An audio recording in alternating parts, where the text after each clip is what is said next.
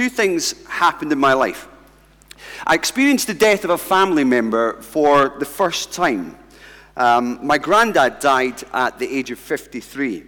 Now, I really don't remember an awful lot from my childhood at all, but I do remember, strangely, this one episode being carried away from his graveside in my dad's arms and asking the question, why did Granddad have to die? And behind that little question lay a wish, really, that death was not so final. Surrounded by my grieving relatives, I knew exactly what it was like. And then, strangely, it was around about the same time that I was first introduced to the idea of resurrection. Now, this sounds a bit absurd at first, but bear with me. Through the movie E.T., right? I know that is an unusual pairing to put together, two great things that impact my life. A family member's death and E.T. Okay, bear with me. But I remember watching through floods of tears a pasty white and thoroughly dead extraterrestrial, and watching him come alive again in that movie, feeling so unbelievably happy, and at the same time wishing that that could have happened to my granddad. And behind that little longing lay a childish hope that death could be reversed, that life just could go on. And I think on a day like this, when we reflect on resurrection, and as we think about what death means, I think those wishes, those longings never really leave us, no matter what age we are. We've stood at too many gravesides, we've felt lost day after day. There are loved ones who've gone who don't come back. And at the same time, we continue watching movies like E.T. We watch Beauty and the Beast and a million others, mess with the cultural psyche, instilling some kind of hope that ultimately is disappointing. Death reversed by another's love. Man alive, get me some popcorn and some tissues. That's what hope is given to our culture. And yet we're disappointed, because we say resurrection doesn't happen. Well, today is Easter Sunday, the day when Christians sing for joy at the fact that death is not final, and the hope of resurrection, in fact, is not disappointing. For Jesus died and rose again, and that is exactly what we celebrate on a day like this. The grave could not hold him. Death could not keep him from rising again. And the great truth that's taught us in this word is that his resurrection was not going to be the only resurrection, but the first resurrection that in fact guarantees ours. And to his grieving friends in John 11, we remember Jesus saying, I am the resurrection and the life. He who believes in me will live, even though he dies. And he asked them, do you believe this? And I wonder if you're here today, if I can ask everyone, actually, do you?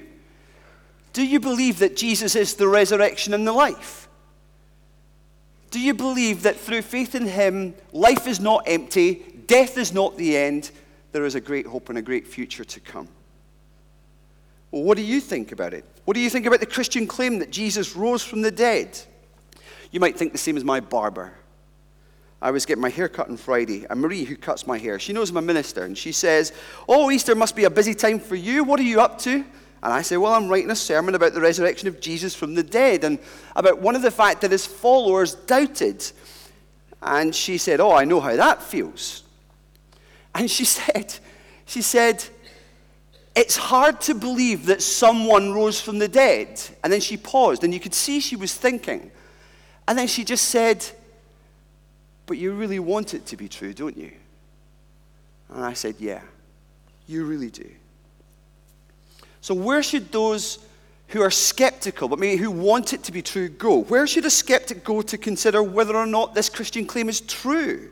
Where are the answers?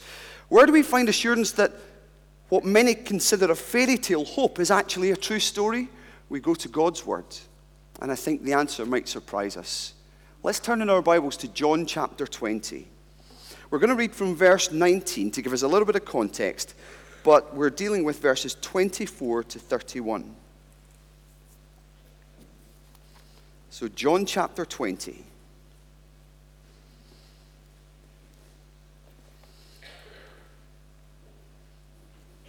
So Martin read to us at the start of our service from the beginning of the passage, the beginning of this chapter, which accounts for the resurrection appearance of Jesus to Mary at the tomb. And we read from verse 19, that on the evening of that first day of the week, when the disciples were together with the doors locked for fear of the Jewish leaders, Jesus came and stood among them and said, "Peace be with you." After he said this, he showed them his hands and side. And the disciples were overjoyed when they saw the Lord. Again, Jesus said, "Peace be with you. As the Father has sent me, I am sending you."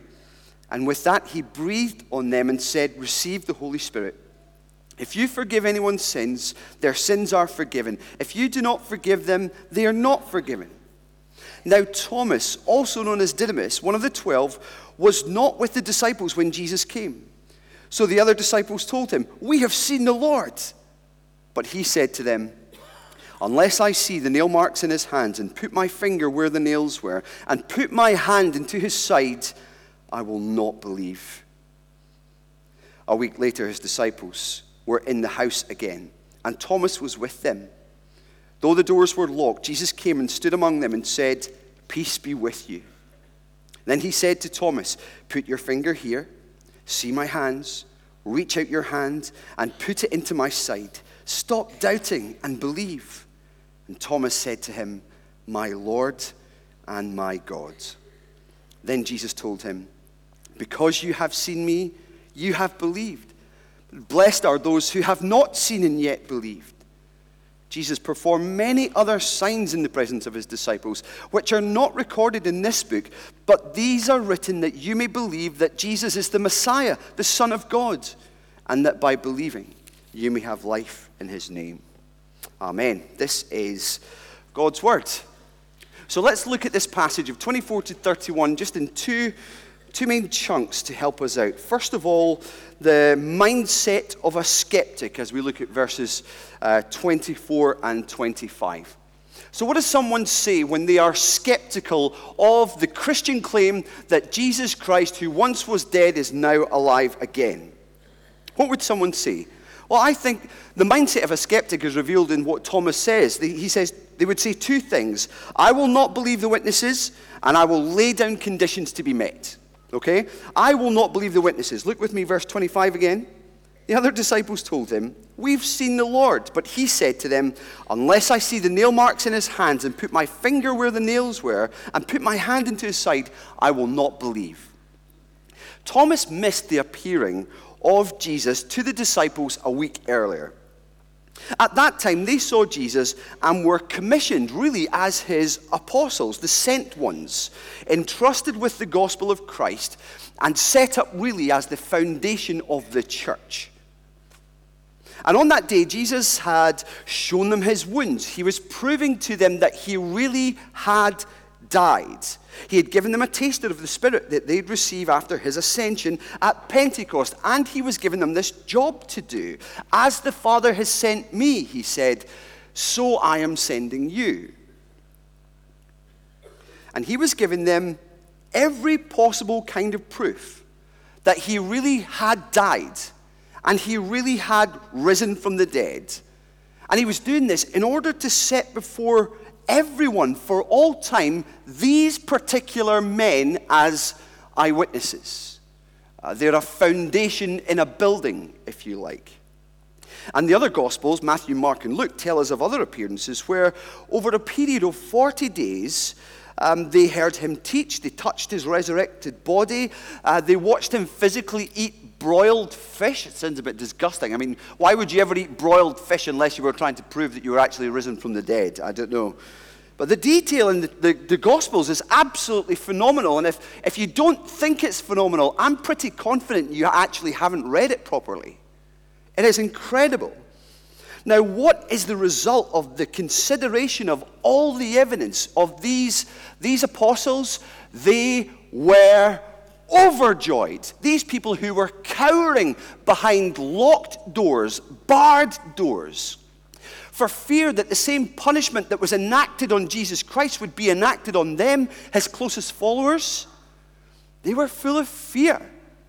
They were not really sitting there saying, oh, on Saturday, I cannot wait for tomorrow. No, they were petrified. They had the mindset that this Messiah who had come was going to be triumphant and victorious. They were left in confusion. How can a Messiah be dead? Of course, they had in view the notion of a resurrection, but yes, the resurrection at the end of the age, of the judgment to eternal life or to eternal death. But then the resurrection just plows into them on this, the third day, as Mary comes declaring, I've seen the Lord. They're like, what? They run after. They go and see the tomb for themselves. They see the linen lying there. They hear the testimony of Mary. They hear the testimony of the folks on the Emmaus Road, Cleopas and his partner, who came back and said, it's true. He really is alive. They were absolutely overjoyed at this. Their despair is gone. And their delight would last forever in their legacy as apostles. But Thomas wasn't there. He missed it.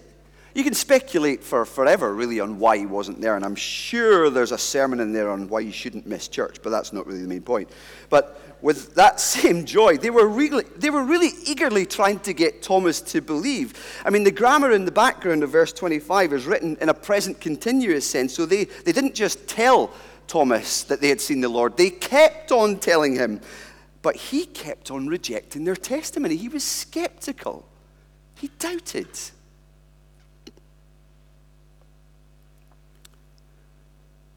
Now, some like to speculate on why Thomas wasn't there, but I think it's better to wonder why Jesus appeared when he knew Thomas wouldn't be there. Have you thought of that?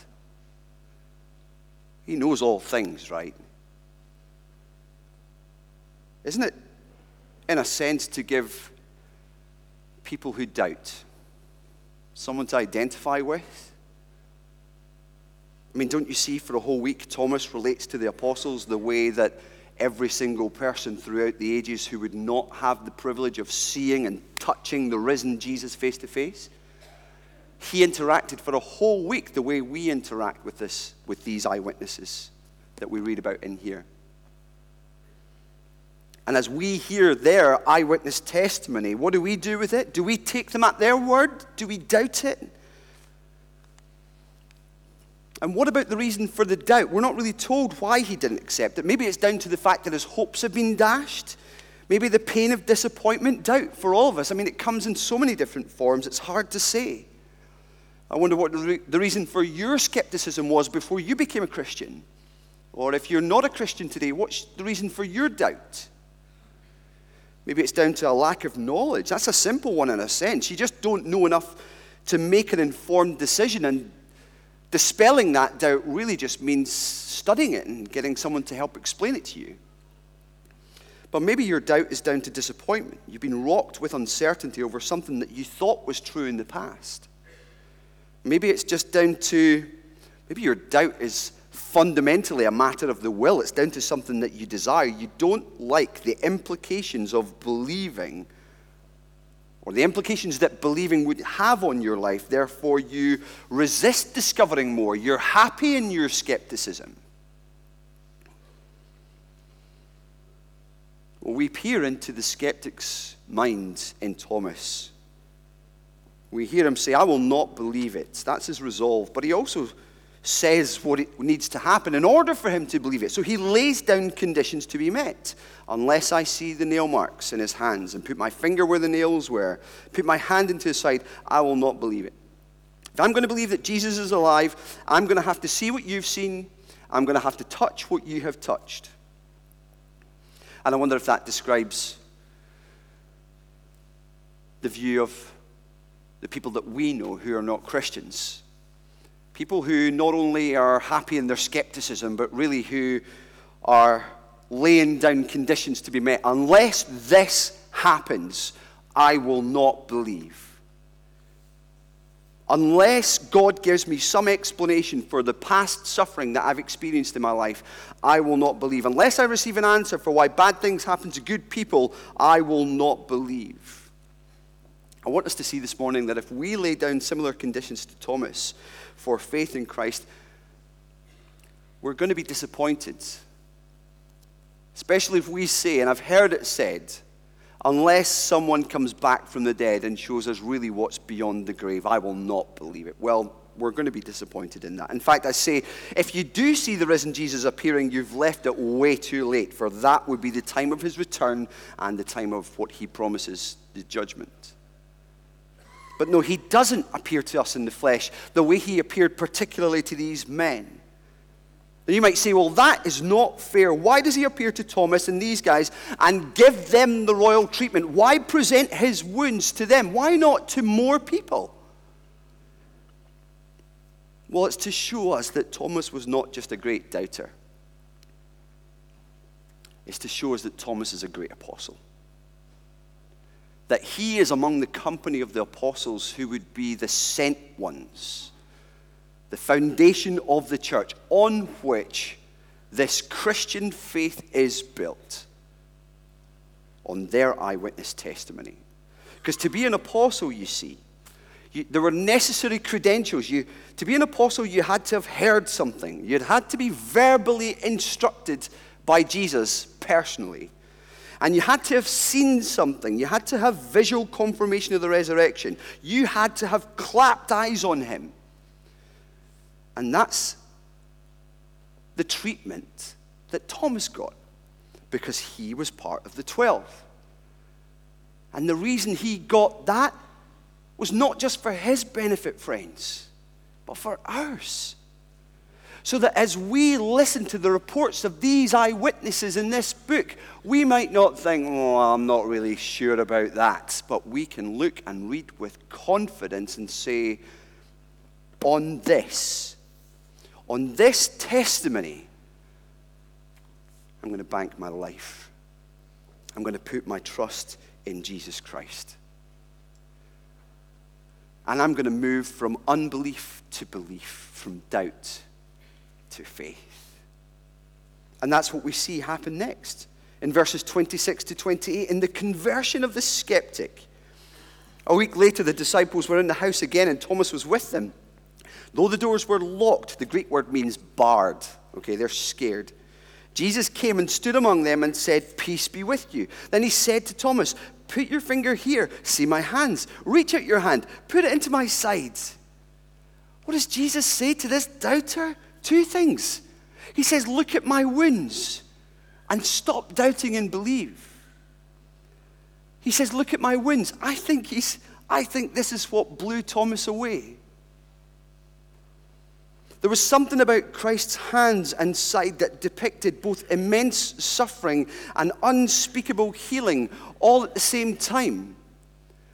These wounds were not still sore. I poked a bit of glass into my finger yesterday. I'm not looking for sympathy. It's an illustration. And it was sore. Okay, maybe a little bit of sympathy. And it's still sore today, okay? But not so with the wounds of Christ. In his glorified state, it is his body, but it is so transformed that all is new. Never to die again, never to perish, never to decay, never to go black and fall into dust. Transformed, glorified, made to live forever in the new heaven and new earth, just as we who believe one day will be. And those wounds are present. They're visible, but they are not sore. In Revelation, all of heaven looks on those wounds and bursts out into praise. Worthy is the Lamb who was slain, they say. Because those wounds are the indicator of one who once was marred for our sake, but now who has defeated those who inflicted the wounds. He defeated death itself. I think Thomas saw what we sing about in Crown Him with Many Crowns. Crown Him with many crowns, behold his hands and side. Those wounds yet visible above in beauty, glorified. All hail, Redeemer, hail, for thou hast died for me, and praise him as thy matchless King through all eternity. Friends, if you have any doubt, and you want to know what Jesus would say to you as a skeptic, I would say look at his wounds. Get someone to walk through with you the passages in the Bible that talk about his crucifixion and his death, to lay up for you everything that comes before it, the meaning that he apportioned to that death by the explanation that he gave, and be under no illusion as to what is happening when the darkness fell, when the scriptures were being fulfilled, when he cried out, Eloi, Eloi, lama sabachthani, my God, why have you forsaken me? And when he cried out, it is finished. Get someone to explain that to you. Life and death hang on that. Look at his wounds and see his love for you. I think this is the sight that so often breaks through a skeptic's ambivalence towards God. He really died for you to demonstrate his love for the world. It's incredible. He is a glorious Savior. And not only does he say, look to my wounds, he says, stop doubting and believe. It's a funny thing, isn't it? One of the main points of this passage is that you, in the 21st century here in Edinburgh, you don't need to see the wounds. You don't need to touch the wounds in order to believe. And Jesus actually rebukes Thomas back then and saying, actually, you don't really need to see this. It's almost what they call in communication a double bind. Have you heard about this? It's kind of when you say something to someone and then you behave in a way that's different. I think it's most often seen in marriage, actually, where you say, okay, the boys are going out tonight. Would it be all right if I go and join them and go and watch the Champions Leagues on? And, your spouse says, yeah, sure, okay. And you're like, well, are you sure? Yeah? And then, turns out that you go, and they're like, why did you go? You knew I was upset about going. Oh, but if you stayed, and they would say, well, I didn't say not to go, and that's a double bind. It's like bad communication. But Jesus kind of does that with Thomas. He says, I'm going to show you these things, but actually you need to stop doubting and believe. Believe what? The witnesses. Believe what these eyewitnesses have been saying for a whole week. What grounds have you got for disbelieving their testimony? You've seen the transformation that's taken place in them. Why discredit those that you have journeyed with? They were miserable, and now they're saying, we have seen the Lord. I think this is a kind of transformation that helped convince C.S. Lewis, who was once totally skeptical of the resurrection, to be convinced, in fact, that it was true. It's the same for many people who've looked into the resurrection of Jesus Christ. Tim Keller, in his excellent book, Reason for God, has a chapter on the resurrection. It's worth reading that if you want to explore this further. He talks about the way in which this resurrection impacted Christians in those early decades of the church. And he says historians throughout the decades have been utterly astounded at the spread of the Christian faith and its message since its humble beginnings in the first century. How could something that started with such a ragtag group of people with no money and no education spread like wildfire, he asks. How did this faith and this message survive at a time when there were already many healthy faiths and ideologies around at the time? Impressive academic philosophies, not to mention established religious faiths of the day. How on earth did Christianity not only compete with these, historically speaking, sweep them aside? He quotes the late scholar, a Yale scholar, Kenneth Scott Latourette, who had studied this himself, though not a believer, and given three main reasons for this. He says, well, Christians seem to care for one another better than anyone else. And secondly, they were much more inclusive. Christianity took royalty and slaves and put them together side by side as brothers and sisters. People were segregated back then. There were the Romans, and then there were the Jews, and then there were the Greeks, and so on. But in Christianity, Latourette was saying, actually, they all mixed. They were all one. Social class was not an issue. And the third thing he said was that Christians died well, even when death was brutal. There are innumerable accounts of Christians singing songs in the lion's den. He said, nobody ever died like that. What with that kind of peace? Now he asked the question, Latourette asked the question, why? He said, it's clear that at the very beginning of Christianity, there must have occurred a vast release of energy, virtually unequaled in history. Without it, the future course of that religion is inexplicable. And listen to this. He says, why this occurred may lie outside the realm in which modern historians are supposed to move. You don't say. That is just a fancy way of saying he has risen from the dead. And it's true. So skeptics, doubters, lay those things aside. Look to his wounds, in beauty glorified, and stop doubting the testimony of the witnesses. And believe. Believe the gospel that they proclaim. Believe the news that these people share with us. That we in ourselves are by nature objects of wrath, dead in our sins. We are like a walking, talking zombie movie that looks like there are signs of life, but we're dead inside. And Jesus comes into this world declaring that we should repent of our sins, for the kingdom of heaven is at hand. His kingdom. And repent, when he commands us to repent, it tells us that we've got something to turn away from, and the Bible tells us exactly what that is. It's sin. It's rebellion against God's authority. It's a defiance of his word.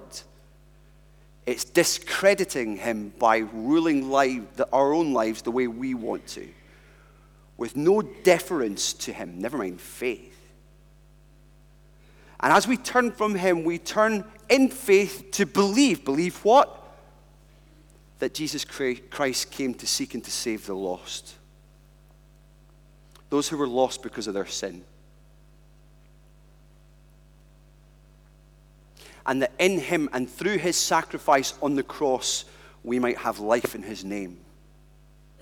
That's why John is writing this. These things are written that you may believe that Jesus is the Christ, the Son of God, and by believing you may have life in his name. Not zombies anymore, but finally alive. Alive now through the new life that Christ gives us through faith, and alive forever with him in the new heaven and new earth when he returns to take us home. He calls on us, his witnesses call on us to repent and be baptized. Turn away from sin, put our trust in God, and do the first thing that demonstrates that we really have turned to him. Show the world what we think now.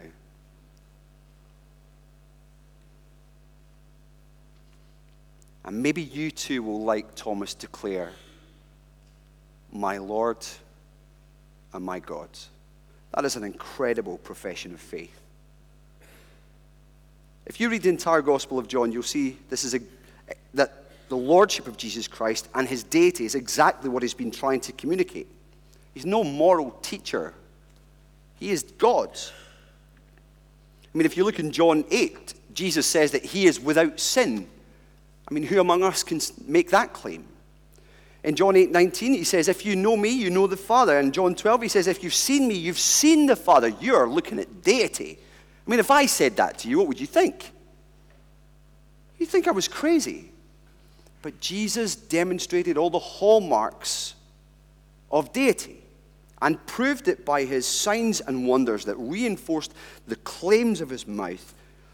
And when he stands before Thomas, presenting him with his wounds and with a mild rebuke, stop doubting and believe the witnesses. Thomas says, my Lord and my God. Now that's what it means to be a Christian. And you're not really a Christian until you declare that. Because on the one hand, this is a propositional statement. There's content to this faith. He is Lord and he is God, Lord of the universe and deity himself. But on the other hand, it's intensely personal. It's my Lord. It was for my sin. And he is my God, the one who I will live for forever. And Jesus responds to this profession of Thomas as saying, because you have seen me, you have believed. Blessed are those who have not seen and yet believe. Have you ever seen those kind of movies where you've got a character who does a little bit more? He interacts with the camera itself. You seen that kind of thing? This is like what Jesus does here. He's speaking to Thomas. Because you have seen me, you have believed. And I like to think it's kind of like a glance at the camera. But blessed are those who have not seen. You, everyone else who will not see him physically in front of them, but have believed the testimony of the witnesses, blessed are you. How happy and overjoyed you can be on Easter Day because you have put your faith and trust in the Lord Jesus Christ. It is not a futile faith, brothers and sisters. Their testimony is true. So in closing, what should we do to respond? Well, do what Jesus says. Stop doubting and believe. Let's not doubt the testimony of these witnesses. We can keep doubting and don't believe. That's the other thing that we could do, I suppose. But realize this, if we choose to doubt or discredit the resurrection of Jesus from the dead, we have to come up with some other explanation for the global movement of Christianity and for the impact that it had in history on the men who received this message. And it's true, most people think that when it comes to Jesus' resurrection, the burden of proof is on Christians like us to give evidence that it happened. But actually, the resurrection puts the burden of proof on skeptics as well. Tell me convincingly why it definitely didn't happen. You might say, well, it's impossible that someone can rise from the dead. Well, that's a very bold statement, actually. I mean, to say that scientifically, you would have to have stood with your clipboard and monitored every single death on every square inch of this world through every moment of time that has passed to say that it's utterly impossible. Now, I get you could go and sit in any one of the cemeteries around here for a month and sit with your clipboard and watch and recognize, okay, it's improbable that people in Edinburgh are going to be raised from the dead. Okay? I give you that. But you cannot say it's impossible. And the Bible actually teaches you that it's possible, and that one man, the God-man in particular, Jesus Christ, rose and has promised that one day all who are in their graves will hear his voice and come out. They will rise to judgment, some to eternal life in heaven with him, some to eternal death in hell apart from him. The single determining factor in whether or not it will be heaven or hell for any of us listening to this today is whether or not you stand before Jesus and declare, my Lord and my God. Stop doubting, friends, and believe. Doubt your doubts, question your questions, and don't let them slip away. Dignify them.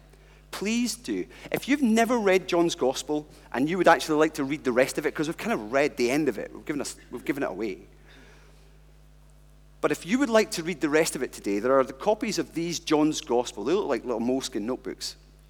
And there's some available on the information point there, and some folks will maybe hand them out to you at the back at the door. Someone's waving one to me there. That's great. So grab one of those and read through John's Gospel for yourself. Maybe you'd like a little bit of help explaining it. Well, we have got John's Gospel in a little booklet, which is in a booklet that's designed to be read in pairs. So if you would like someone to actually read it with you and explain it as we go along, then we would love to organize that for you. Just speak to one of the stewards. Pop a note at the information point to the person who's manning it, and we'd be delighted to chat to you about this and organize for someone to read through it with you. Consider these things and realize that even what we read in there doesn't contain the half of it. Jesus did many other miraculous signs in the presence of his disciples, which are not recorded in this book, but these are written that you may believe that Jesus is the Christ, the Son of God, and that by believing in him, you may have life in his name. Believe in him. Have life in his name. Praise God for the great truths of the resurrection from the eyewitnesses that help us today say with certainty and assurance, Christ is risen. He is risen indeed. Let's pray.